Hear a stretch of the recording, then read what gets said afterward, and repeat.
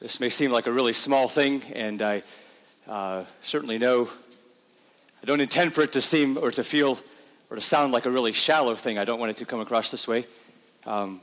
Maybe it just indicates to you where my heart, it's not the worst thing in the world, but most of you know that I really love singing. Maybe not all of you know that. I really love singing. Start that again. Most of you know I really don't do that well. I don't sing that well. So Ruby, I don't know. That's really special to me. Just for it's just a small thing, but it's just, I look forward to when I'll be able to sing perfectly for Jesus.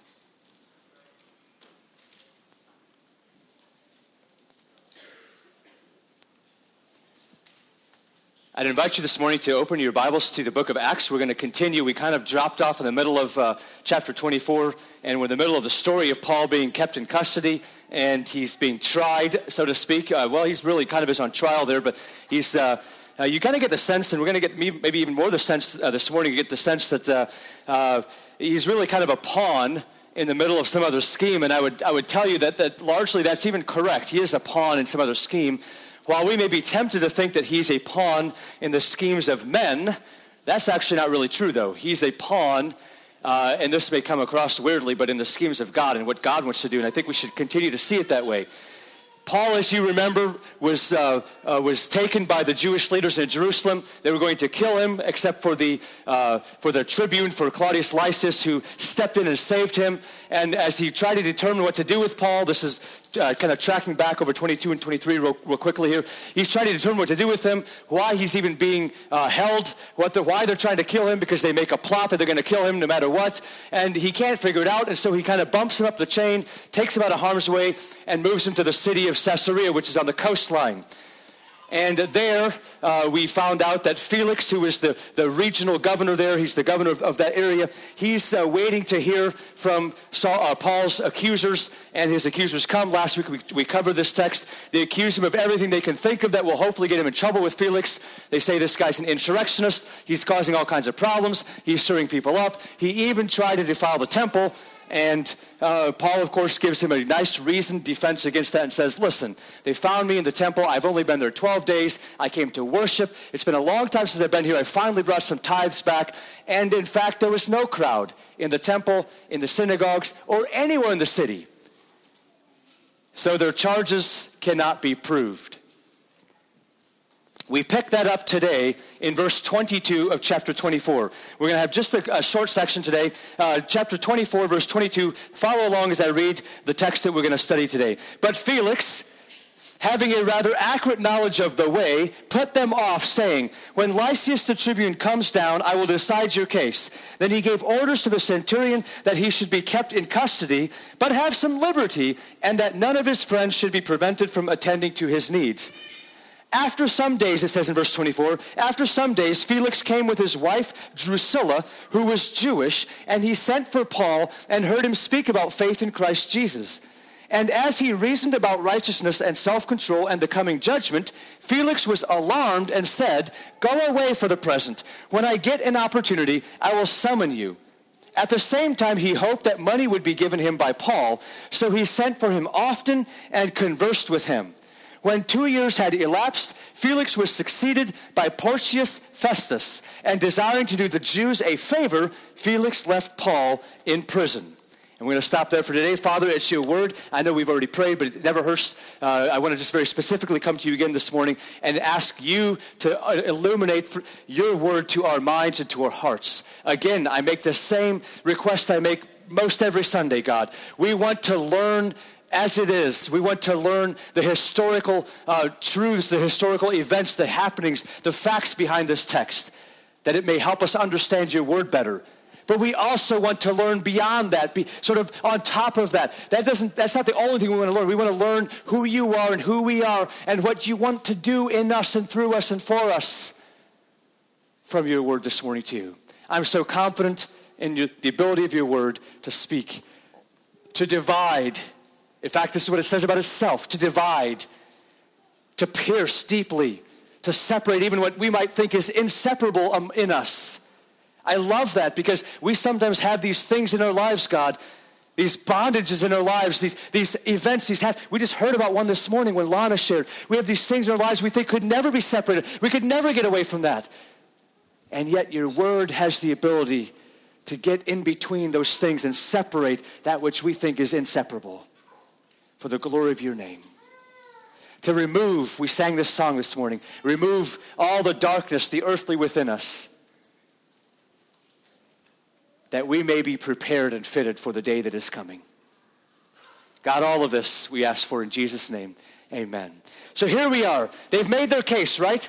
We think they're going to come to a conclusion. By the way, I want to remind you, it began actually not with the first, or the prosecution's case. It began with a letter from the tribune, from Claudius Lysias. He sent a letter and said, this is why Paul is being sent to you from what I can figure out. This is what I've seen since he's been taken captive. So he has a letter, and then the accusers come, and they make their case, and then Paul speaks and defends himself. But Felix, instead of saying, well, here's my decision, he puts them off. Now, we begin with a little phrase that says, Felix had a rather accurate way. In other words, he knew where all this was. We get a glimpse now why Paul said last week. Remember he said, when he began his defense, he said, Felix, I cheerfully make my defense before you, for you know. You've been governor over here for a number of years. You know what this is about. You know what we're like. You know what the Jews are like. You know what the way is about. You know what Christianity is about.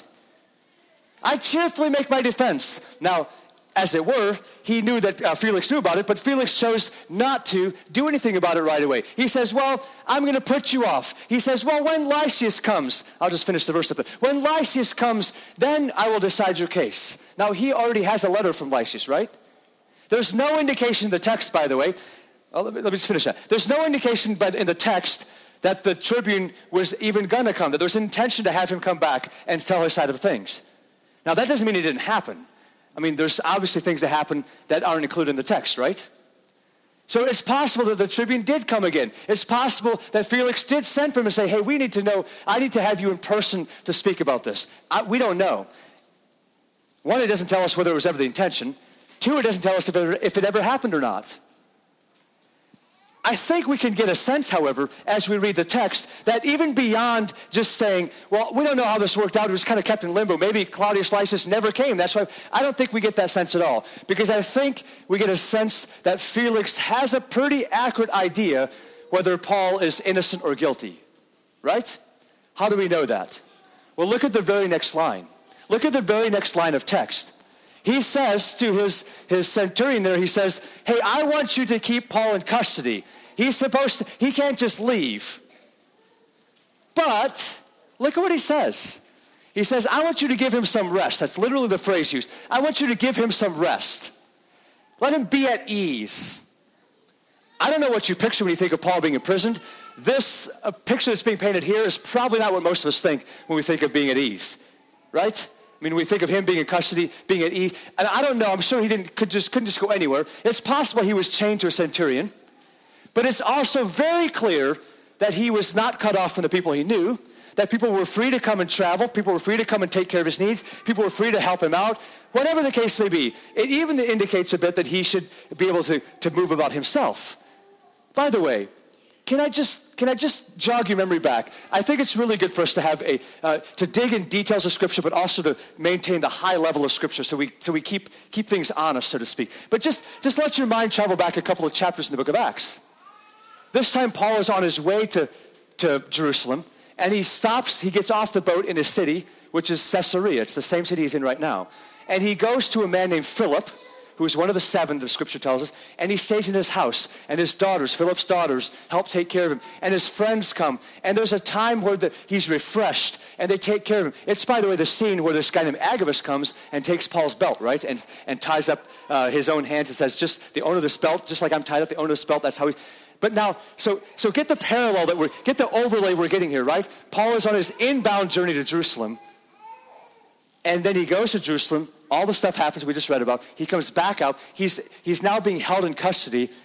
Who do you think is coming to take care of Paul? Who are the friends? Who are the friends that are not being prevented from taking care of Paul's needs?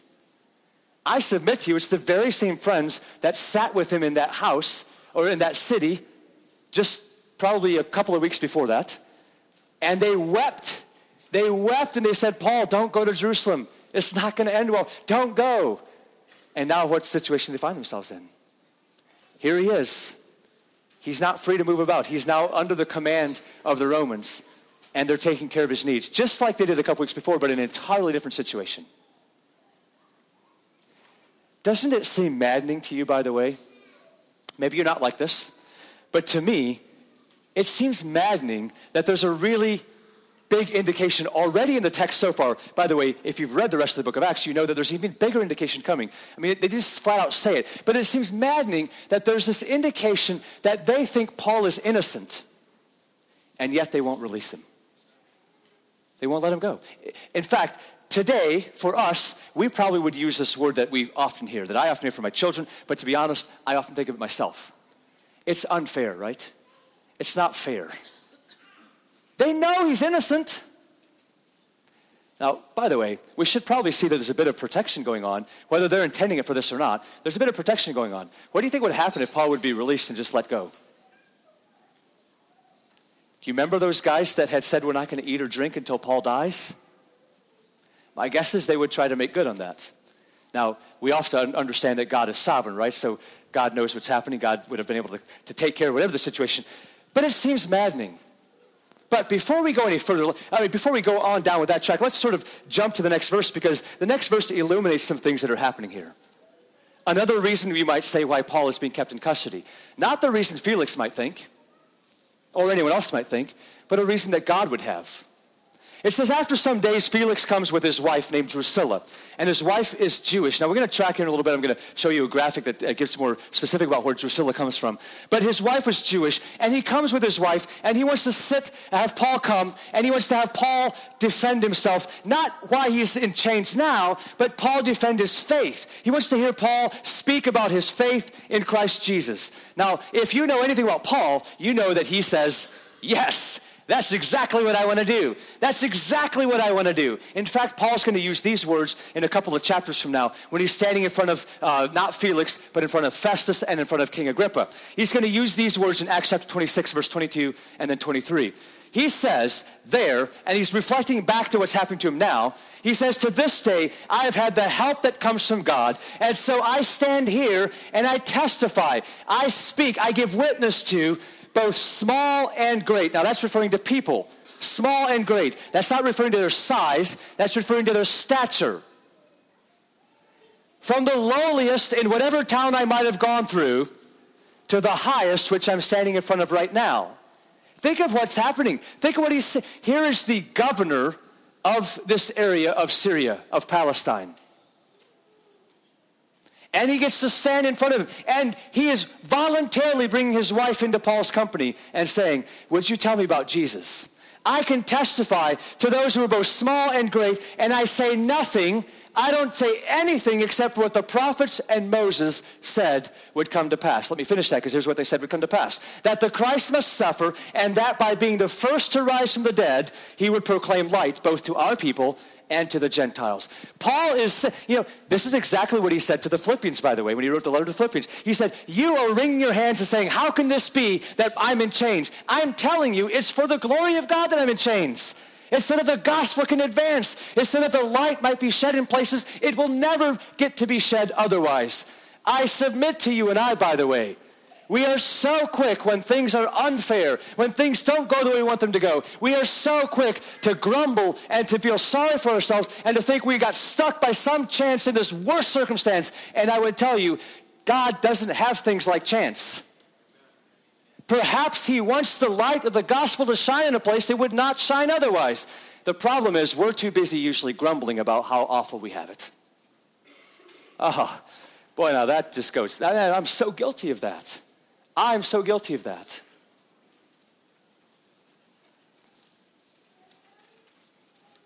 Paul's like, this is not a disadvantage to me. This is an advantage. Look, I've gone everywhere, and I get to testify from the lowest of people to the kings. And I get to tell them what the Bible says about who Jesus was going to be. He was going to suffer, but he was going to be the first to come back from the dead. And because of that, the light of the gospel is going to be shared, not just with Jewish people, but with everybody. with everybody. Remember, he told Felix just before that, it is with respect to the resurrection that I'm here today. You see, he probably took that, Felix took that as meaning, it's because I talked about the resurrection, that's why I'm in the chains. And Paul says, oh, that's true too. But it's because of the resurrection of Jesus Christ that I'm willing to do anything and everything to let people know about who Jesus is. That's why I'm here today. You see, he meant it totally on a different level than what Felix took it probably, right? I mean, Felix, let me say that again to make sure you get that. Felix probably thought when he said that line, it's because of the resurrection of the dead that I'm in chains, that he's saying, well, it's because you opened your mouth when you shouldn't have been. Now look what happened to you. And Paul says, yeah, I mean, that's true, but that's not it at all. It's because of Jesus' resurrection that I'm willing to have anything be done to me so that you might know. You see how that's completely different, right? It is because of the resurrection of Jesus Christ that I'm in chains, that I'm a prisoner. The other week I used that phrase to challenge us. Do you see yourself as a prisoner of the Lord? And you could say the same thing, by the way. It is because of the resurrection of Jesus that I'm a prisoner. That's why I will follow Jesus no matter what. Because he came back from the dead, right? What can stop him? I mean, you don't seem very convinced. What can stop him? Nothing, right? Don't you want to align yourself with the one for whom nothing is impossible? It's with respect to that. That's why I'm in chains.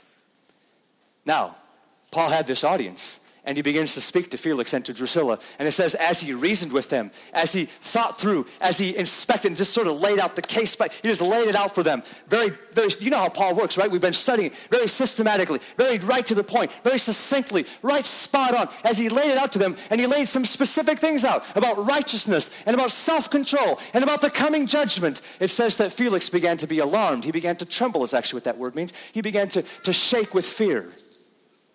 Now, Paul is being very specific about this, by the way.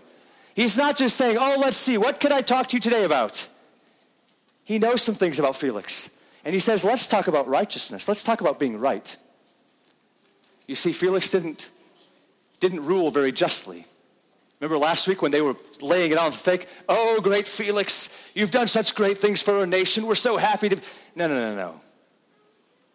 Felix didn't reign very justly. In fact, the historian Tacitus would say about Felix that he fulfilled every lust he wanted himself and by whatever means he could get it. You see why Paul began to talk about the next one. Let's talk about self-control, Felix. Let's talk about self-control. Let's talk about being right with God and being in control of yourself. And then let's talk about the coming judgment, where one day you will stand before the God of heaven and earth, the maker of everything, the one through whom everything was made, the one who will judge everything with finality, the one who is perfect. There's nothing. Let's talk about that. One day you'll stand in front of him and give an answer for what you have been doing. Now you may be getting a glimpse, beginning to see why Felix began to be alarmed, to say, oh, maybe let's not talk about this anymore.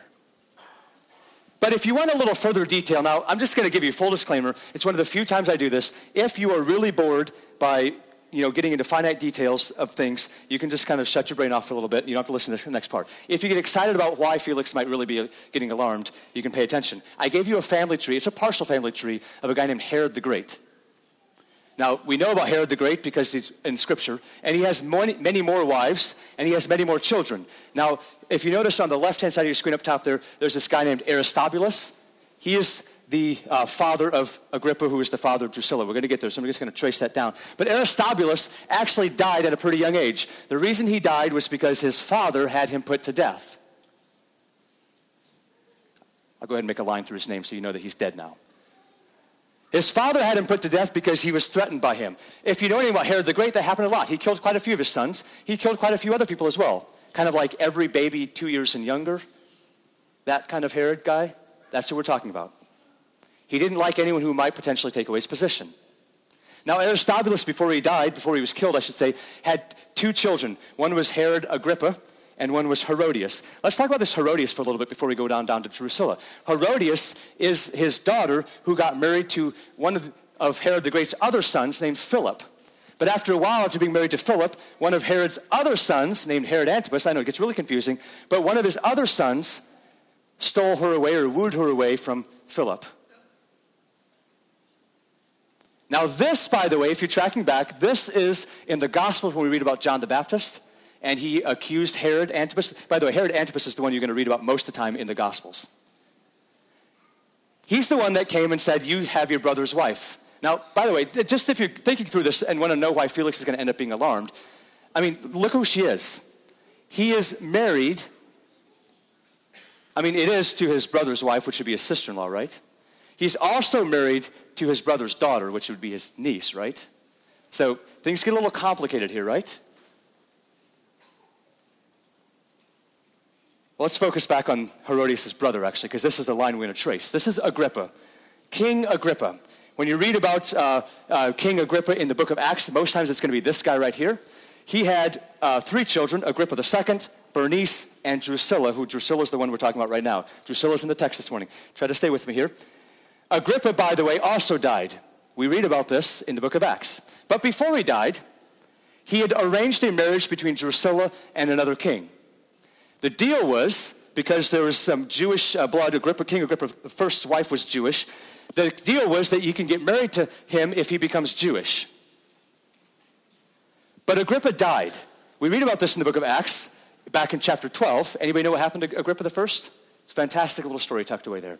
Well, first of all, he kills James. Then he imprisons Peter. But Peter gets out miraculously. That's Acts chapter 12. At the very end of Acts chapter 12, we find out what happened to Herod, Agrippa the first. He dies. Anybody know how?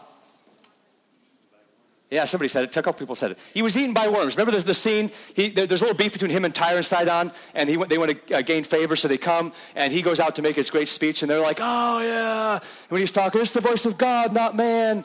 And Herod, Agrippa the first is kind of up there like, yeah, uh-huh. And it says at that moment, he fell down and died, and he was eaten by worms. He had worms on the inside, and they ate him. He died. One of those sort of just like little snippets struck away in Scripture. So after he dies, his son Agrippa II becomes king. So in the story we're about to read, the next couple chapters, when you read King Agrippa, that's the one we're talking about, Agrippa II. And he takes charge of his 2 sisters, and they live with him. And Drusilla doesn't really like to be around there. And Herod Agrippa II arranges another marriage for him with another guy who's going to become king. And he agrees to become circumcised, so they get married. Now he's not on this graph at all, but enter Felix. This is the guy we're talking about in the text this morning. Enter Felix. Now history tells us that Drusilla was very beautiful. History also tells us that her sister Bernice hated her because of that and treated her shamefully. And they lived there with Agrippa and Bernice after she was married. So she wanted to get away from that situation. And when Felix came and saw her, he also wanted to be with her. Remember, Tacitus says about him that he will fulfill every lust he has no matter how he can. And so he takes her away, woos her. I don't know exactly how he did it, but he woos her away from this other guy. I can't even remember his name. I'm sorry. I should have gotten that for you. So Felix and Drusilla get married. That's the situation we have here. That's who's coming. Which, by the way, just to kind of set this in context, if you're feeling really badly about Drusilla or thinking she's some kind of, putting blame on her, Josephus says that Drusilla was probably about 16 years old when Paul was here in this text. Paul was in custody, and they came to visit. So she had already been married and had her second husband already, and she was 16 years old and was with an audience with Paul here. I would suggest to you you'd be right in thinking that Felix was quite a bit older than that, not 16. By the way, a little aside, we're going to get to this down the road, so while I have this graphic up here, notice, I don't know if you can read this, but at the very bottom there it says that Bernice is often treated as the wife of Agrippa II. So like in a couple of chapters, if you know where we're going to go in the text here, just a little note to tuck away back here for a couple weeks from now when we're going to get there. Paul's going to stand before Bernice and Agrippa, and most times we read that as husband and wife. But they're actually brother and sister.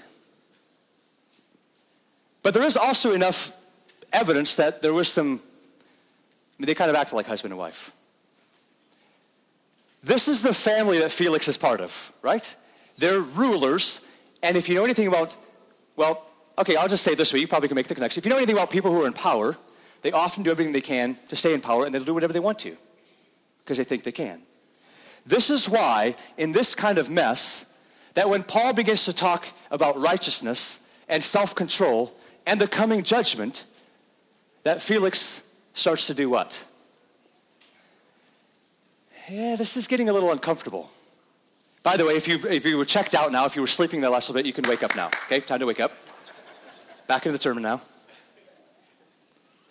He begins to tremble because he realizes that I'm not where I should be. Now let me track you back a little bit in the book of Acts again. There's this fantastic scene, wonderful story where Peter's in prison, right? Paul is in prison, and he's in Philippi.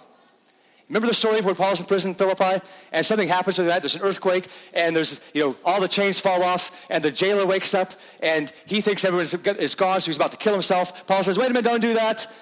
And that text right there is the same phrase used because the jailer comes to Paul and he's trembling. He's alarmed. It's the exact same word. And he says, what should I do? Now, that story and the story today are overlaid at that point. They're parallel up until the point we're at because it's at that point the stories diverge, right? Because Paul tells the Philippian jailer, believe in Jesus Christ, get baptized, you'll be saved. And he does that. Him and his household, they take all of them back and they dress their wounds, they take care of them, all the other stuff. Felix is alarmed. He's shaking. But what does he do? Does he say, what should I do, Paul? Tell me how to be saved. He says this, go away right now. Maybe when the time is right, when I have an opportunity, I'm going to summon you again.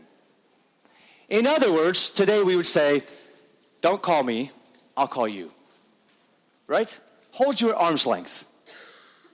Why don't you leave? I don't want to talk about this anymore. Just leave. The time's not right now. Have you ever heard someone say that before, by the way? Maybe particularly about Jesus? The time's not right now. Have you ever said that about Jesus? Are you saying that right now about Jesus? About something God wants to do in your life? Go away for right now. Maybe with another opportunity, I'll check back in with you when my life is a little more ready for it. I have no doubt that Paul probably thought to himself, Felix, if the time is not right now, when is it going to be right? It's the question I'm thinking for you this morning if you're in that place where the time is not quite right yet. Scripture says this. Isaiah said this long before Jesus even walked the earth. He said, seek the Lord while he may be found. Seek the Lord while he may be found. Call upon him when he's near. Let the wicked forsake his way and the unrighteous man his thoughts. Let him return to the Lord that he may have compassion on him and to our God, for he will abundantly pardon. It's like God himself would come to you and say, listen, I'm here now. I'm close by now. It doesn't matter what's back there. Come. Let's figure out to change what was unrighteous to be righteous now. Come back and return to me. I'm compassionate. I will abundantly pardon if you will come and seek me, if you will call out to me, if you'll cry out to me. In fact, it's like God does that exactly because Isaiah said not those exact words, but pretty close. Chapter 1, verse 18, he says this. This is God speaking to us now. Come now, let us reason together, says the Lord. Though your sins are like scarlet, they shall be white as snow. Though they are red like crimson, they shall become like wool. If the time isn't right now, when will it ever be? Listen, the word is very clear. In fact, it's probably the line I heard more often than any other time when I was in an evangelistic kind of service. Today is the day of salvation. Today, when you hear his voice, don't harden your heart as they did in the days of old, in the days of testing. Felix was at the point of making a decision, just like the Philippian jailer had been. They were both trembling at the word. They were both trembling at realizing what their outcome was going to be. They were both aware at that very moment,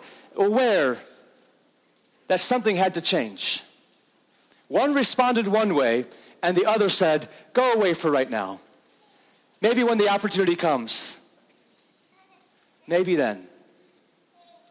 I want you to see, this is why Paul exactly was excited about these opportunities, because this is exactly what the Holy Spirit does. Jesus said, by the way, he said, I'm going to leave, but when I leave, God is going to send the Holy Spirit down, and here are some things he's going to do. Among that, John chapter 16, verse 8, when the Holy Spirit comes, he will convict the world. Notice this. He will convict the world concerning sin and righteousness and judgment. What did Paul talk to Felix about? Righteousness and self-control, which the lack of which is sin, and the coming judgment.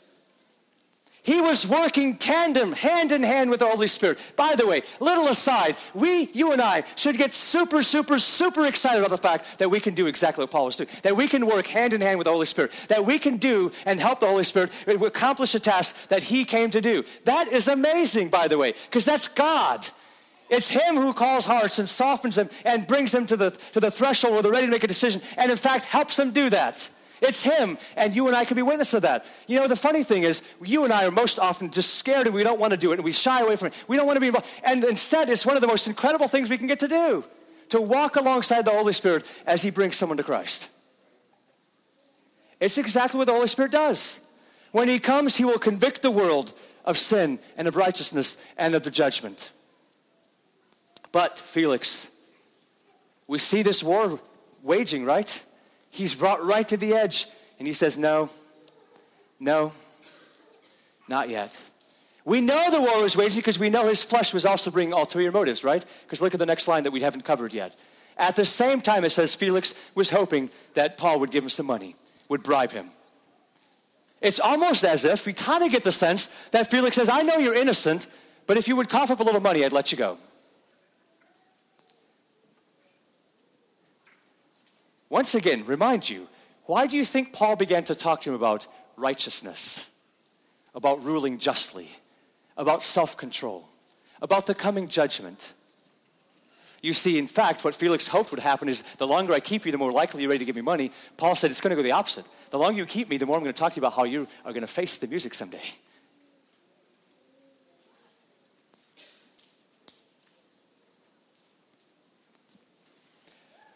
Well, I'm going to come to the last line of the text because we're caught in this struggle. You know, it's maddening when they know he's innocent and they don't let him go. It's also maddening, isn't it, when you see the Holy Spirit lead someone right to the point where they're right on the threshold of saying yes to Jesus, and they say, go away some other time. And I want to read the last line to help us put some things in context. By the way, look at that line. But just make sure you're reading it. How many times do you and I read through Scripture, especially these kind of things in the book of Acts or anywhere, and we assume things are just like happening, right? Like, you know, Paul went to Jerusalem. They arrested him within 7 days. He went to Caesarea. He had a trial. They didn't keep him. The next guy came in. Then the next guy came in. The next guy came in. You ever wonder, like, you know, why was it that, you know, the same guys or different guys were involved? Why didn't the same guys? It's because, look at this. 2 years passed. 2 years of Felix coming to him just a little bit at a time and hoping he's going to give him money, hearing more and still saying, no. Do you ever wonder, according to our conversation in our Sunday school class this morning, those of you who are part of that class, Salt and Light, pay attention. You ever wonder if Paul ever got to the point where he said, you know, I've told you 100 times, Felix. I'm just going to stop telling you.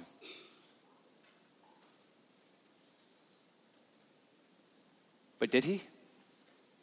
I mean, we obviously don't have I can't tell you right from the text, but I think we know Paul well enough to know that he didn't. For 2 years, this went on. And as Felix was on his way out, a cloud hanging over his head, by the way, history would tell us, nobody really likes him that much. He's messed up a whole lot of things. That's why he's being replaced, by the way. That's what the phrase is used is that Festus comes into his office, which means he took over. As he's on his way out, hoping to curry some favor back so that people will speak, some people will speak kindly of him, he says, you know what, the Jews really want Paul to, you know, be kept out of the picture, so I'm going to keep him in prison. And he's going to hand Paul down to the next person who, again, has no clue why Paul is even in prison. That's where we're going to go. And you might be thinking at the end of the text, here we have people that know he's innocent and refuse to let him go.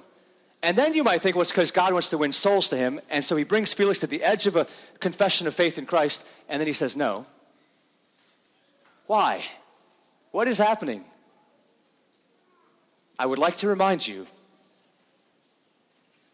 God came to Paul as this was happening in Acts chapter 23, verse 11, and he says this, take heart, Paul, be encouraged. Just as you have testified about the facts in Jerusalem, so you must also testify. So you must testify also in Rome. You see, God had this in hand. God knew where this was going to go. God, in fact, is directing us where this is going to go. And over again in the book of Acts, we've seen that to be true. We've seen God's sovereign hand upon Paul and upon all the characters in the story to say, this is where we're going. You see, it's one thing. A couple of weeks ago when I did this text and I was encouraging you and saying, hey, brothers and sisters, take heart. It's one thing to hear it, and probably every one of us thought, take heart. God is going to come through in the next week probably, or maybe the next couple of weeks, maybe a month at the most, and my situation is going to change. How about take heart? 2 years later, you're still in custody, Paul. You're still sitting in Caesarea. But take heart. No, because I've said it's going to happen, God says. Take heart. Just like you have testified to me in Jerusalem, you will testify for me in Rome. It's one of those places where I think we have to acknowledge, change that word just a bit, but we of little faith. Who we think that when God comes to encourage us, that means surely in the next week or two it's going to be wrapped up and all be changed and all be different. I know we have people here who have watched children go through things that they don't want them to go through, who have gone wayward and said, I don't know where they're going to be, who have watched family members make mistakes, who have maybe made them themselves, who have maybe felt like they're paying for their mistakes that they've made for a long time. You see, when the God comes to us and says, take heart, be encouraged, he's not telling us that means in the next couple of days, I'm just going to switch it all around. He's saying, I want you to have a long view of things. I want you to think future and not just a year future even. Not just 2 years future maybe even. I want you to think longer than that. If necessary, I want you to think like maybe 1,000-year future. How often do you reorient your life by the 1,000-year future? May I remind you that the Holy Spirit's work and what Paul helped him do was to talk about righteousness and self-control and the coming judgment. The fact that the 1,000-year future for all of us is going to contain this place where we cannot escape the judgment throne of Christ. I find it interesting in modern church, especially in the U.S. here, we have largely tried to write away judgment. We've largely tried to wipe away the unfortunate. That's why there's people don't want to talk about hell and they want to believe, even Christians want to say that there's no hell. I find it interesting that by God's own text, he says that is the very thing the Holy Spirit will do, is to convict you based upon the fact that there's a judgment coming. I believe it would be the absolute most unloving thing I could do to you to not tell you about the coming judgment. To not let you know that there's a time coming where you will answer for everything that you have done. And you will be judged by the most fair, just, equitable person that is God that ever is or ever will be. And it will be the right judgment. And you will know it on that day, by the way. You will know it's the right judgment.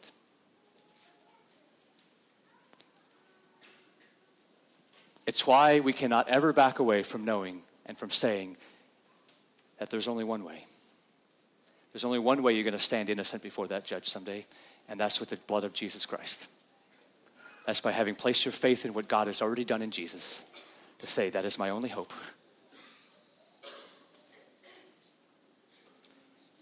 If you have not done that, we can use today's text to say, today is the time.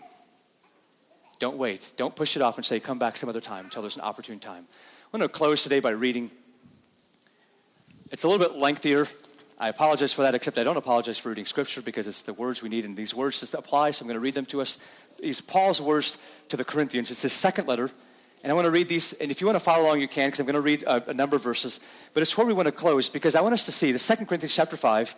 I'm going to start reading in verse 14 and go on through a bit of chapter 6. But I want us to see a couple of things.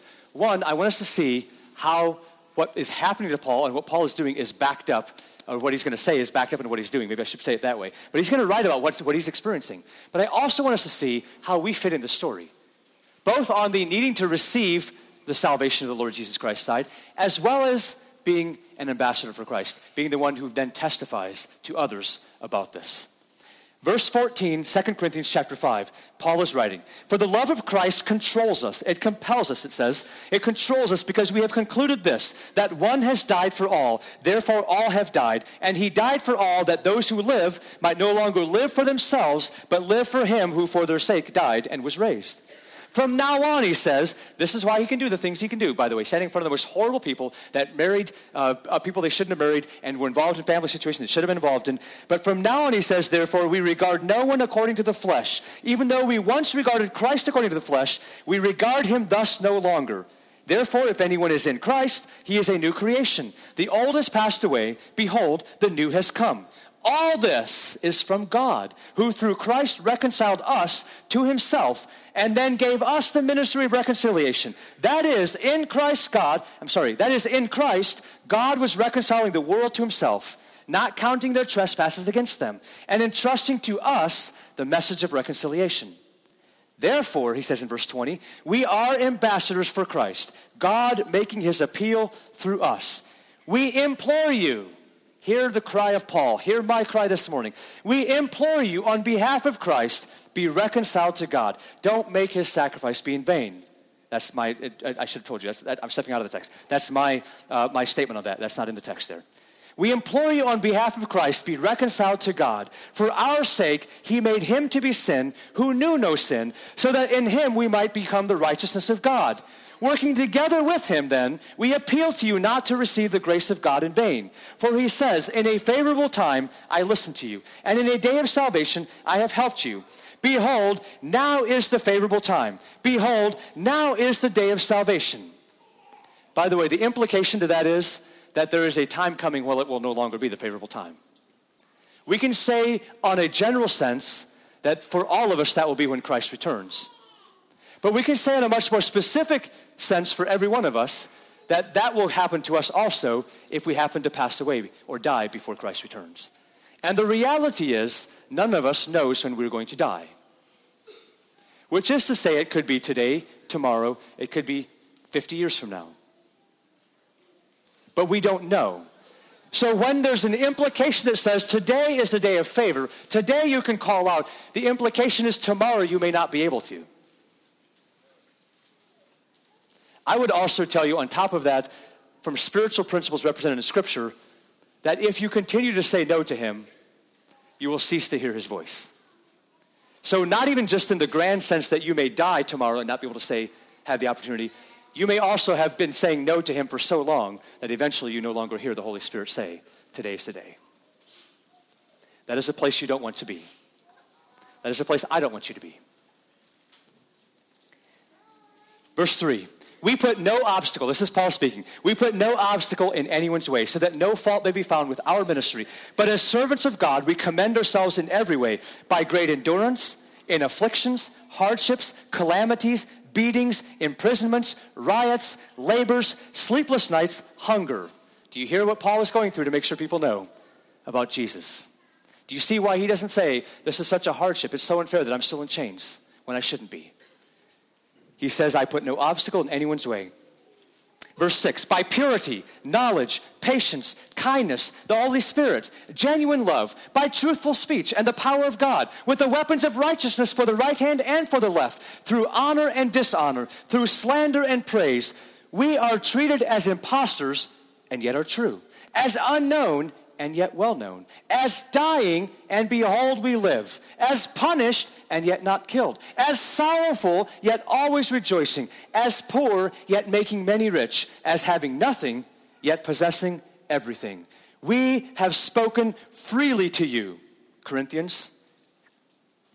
Really, to anyone he spoke freely. Our heart is wide open. You are not restricted by us, but you are restricted in your own affections. In other words, Paul is saying, it's not because of us that you're not following Jesus if you're not. But you are restricted by your own affections. In return, I speak as to children, widen your hearts also. Let's pray. God, thank you so much for your word. Your word is so precious to us. It illuminates, it reminds us, it tells us all those things we need to know. It put it in writing. God, by your grace, how amazing it is by your grace that you put it into writing. We don't have to wonder Did you say it to me? Is it there? Did I feel that? Did I think that up myself? It's there in writing. There's so much in the text today. There's so much in the text we read at the end. But God, I want to be faithful to what your heart's cry always is, and that is to make sure we are right with you. So Father, this morning just want to give a chance. I want to pause for a moment that if you're doing business in anyone's heart, to allow them to respond. And brothers and sisters, you sitting here, you have your eyes closed, but I hope your mind is fully engaged. I'm going to give that invitation to you. I don't know where you're at. I don't know whether you've said yes to Jesus already or not, but if you have not ever, today is the day to do it. If you are in the place where this morning, as we speak about being right, as we speak about self-control, as we speak about the coming judgment, that you are left trembling, that you're left wondering, that you're left thinking, I'm not sure, I invite you to make it sure this morning.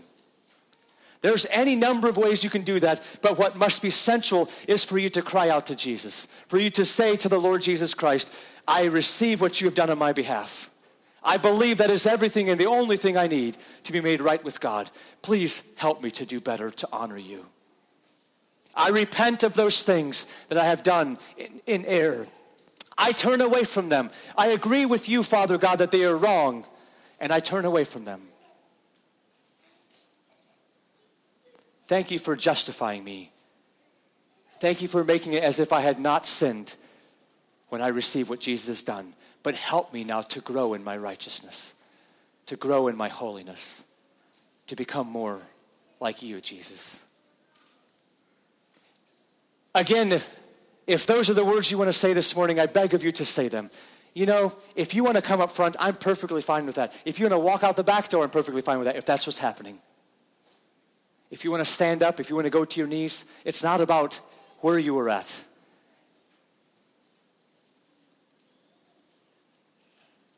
I use the words of Paul from the text we read at the end. We implore you, I implore you, on behalf of Christ, become reconciled to God.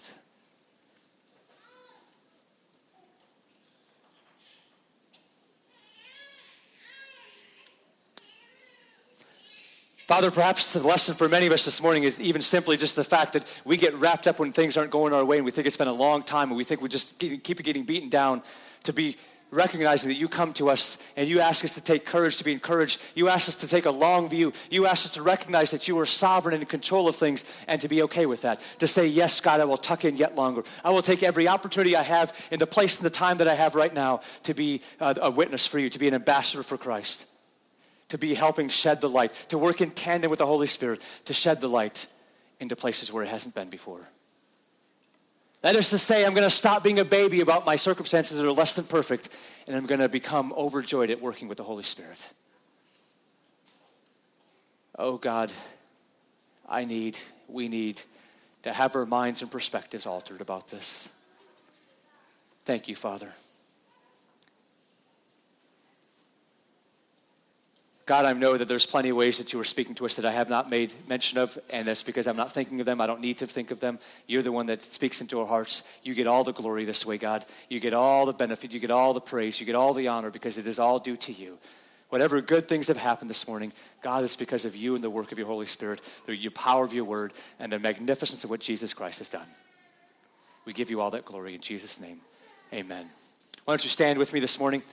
We're going to say our closing prayer, and this morning with our closing prayer will also be the prayer for the noon meal. Again, you're invited, and hope you're going to stay with us. God, thank you so much. We receive your Holy Spirit. We, in fact, want to give him lordship over us so that you may be in charge of us. That is the way that we walk rightly before you. As we do that, we want to begin that right up front here. We ask for your blessing of the food. Thank you for the many hands that prepared it. I'm sure it's going to be delicious for us. We receive every good and perfect thing from you. But may that lordship of Jesus Christ be in effect as we have fellowship, that our conversation may honor you, our thoughts, our words, our actions, our attitudes may honor you. And we give you praise in Jesus' name. Amen. I invite you to go in peace.